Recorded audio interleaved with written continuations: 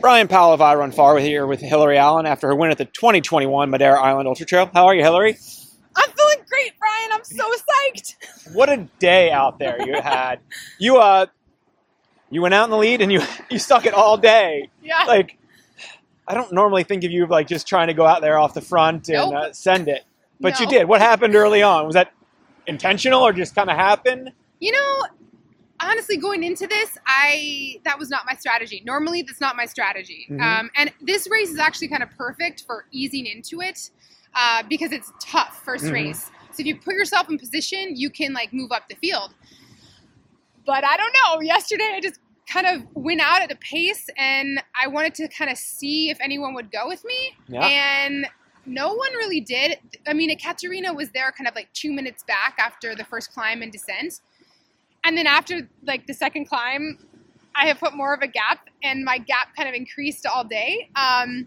But to be honest, when I started out in the lead, I was like, oh shit. Because that's just normally not my style. Mm-hmm. So it was, I was, hoping. I was like, well, Hillary, all right, you did this, so let's keep going with it. So were you thinking about having a target on your back, or did you get comfortable with it over time? No, I think that's the thing about, I like to chase. Yeah. So that's more my comfort zone. I don't like leading, until it's like later in the race. So I felt like I had a target on my back. I didn't feel like I could ever relax during the race, which was really hard because I definitely did not feel the best, as most people, they don't feel the best in these ultra races, especially one as tough as this. So it didn't really allow me to ever relax, I think, which is a good thing. It kind of keeps you honest. Yeah. And when you were out there, did you have, you keep going. There's huge climbs, huge descents, and then the last 30 kilometers are kind of runnable. Oh, yeah. Switching gears, what was that like? In one word, painful. Yeah.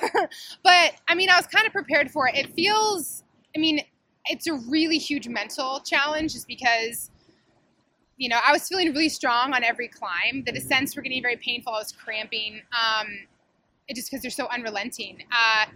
But knowing that you still have, I think it's actually even the last marathon. It's a pretty runnable marathon. Mm-hmm. It's just, I think for me, it was a good practice to stay mentally tough and just to keep moving forward.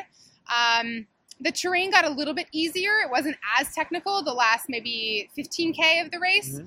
but that even makes it even more difficult. So for me, it was just a practice in mental toughness and trying to stay focused. Less physical than in your head. Yeah. Do you have any tips for that? Any thoughts on staying mentally engaged? Yeah, so actually, this is something that I was working. So, I'm pretty open about it. I see a sports psychologist, and I think the mental aspect of running is huge. And especially for me, coming back from all of these injuries, I had to work a lot on mental toughness and resilience. And so for me, it's really trying to stay in the moment, not mm-hmm. getting too far ahead. Because if I think too far ahead, even, at that point in the race, 3 miles felt like an eternity. Mm-hmm. So really trying to stay focused and present in where I was at that moment, what I could do to take care of myself and to feel the best right then. It's the ultimate practice in being mindfulness and being in the present moment. Yeah. And that's what I love so much about running.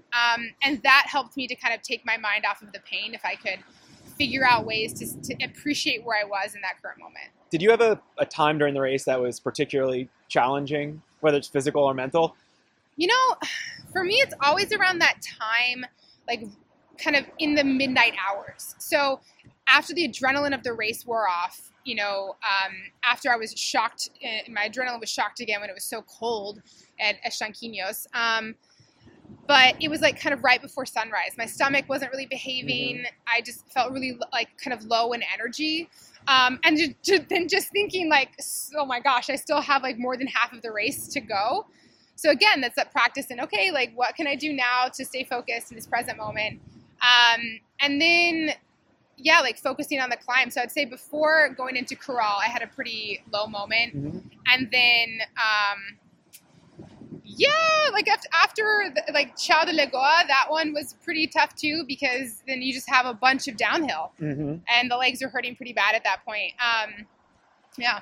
It must have felt good. I know you at the finish line, you were talking about your last good race before your big accident was here on Madeira. Yeah. And then to come back and does it feel like maybe you've bridged a gap or or what does it feel like? Yeah, so it's really cool to kind of bookend this, like, you know, running pre-accident and after. And I remember running the Sky Marathon here. It's a 55-kilometer race, really technical, really steep.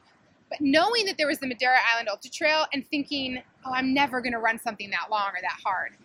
And after something, you know, that I never thought that I would run again after this accident, and then being able to step on a start line and then have a great performance, it just feels really special. And all the hard work and the tears and the suffering, it's kind of like worth it to, you know, never give up on myself. Yeah.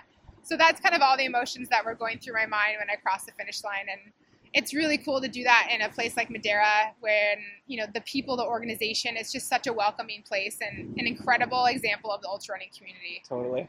You wrapping up your season Oh, yeah. this? I am so excited for an off-season. Truth. Yes, yes. I'm excited to go back to Colorado. Hopefully there's snow. Let's do some skiing. All right. Well, congratulations on your great race, and see you next season. Thank you so much.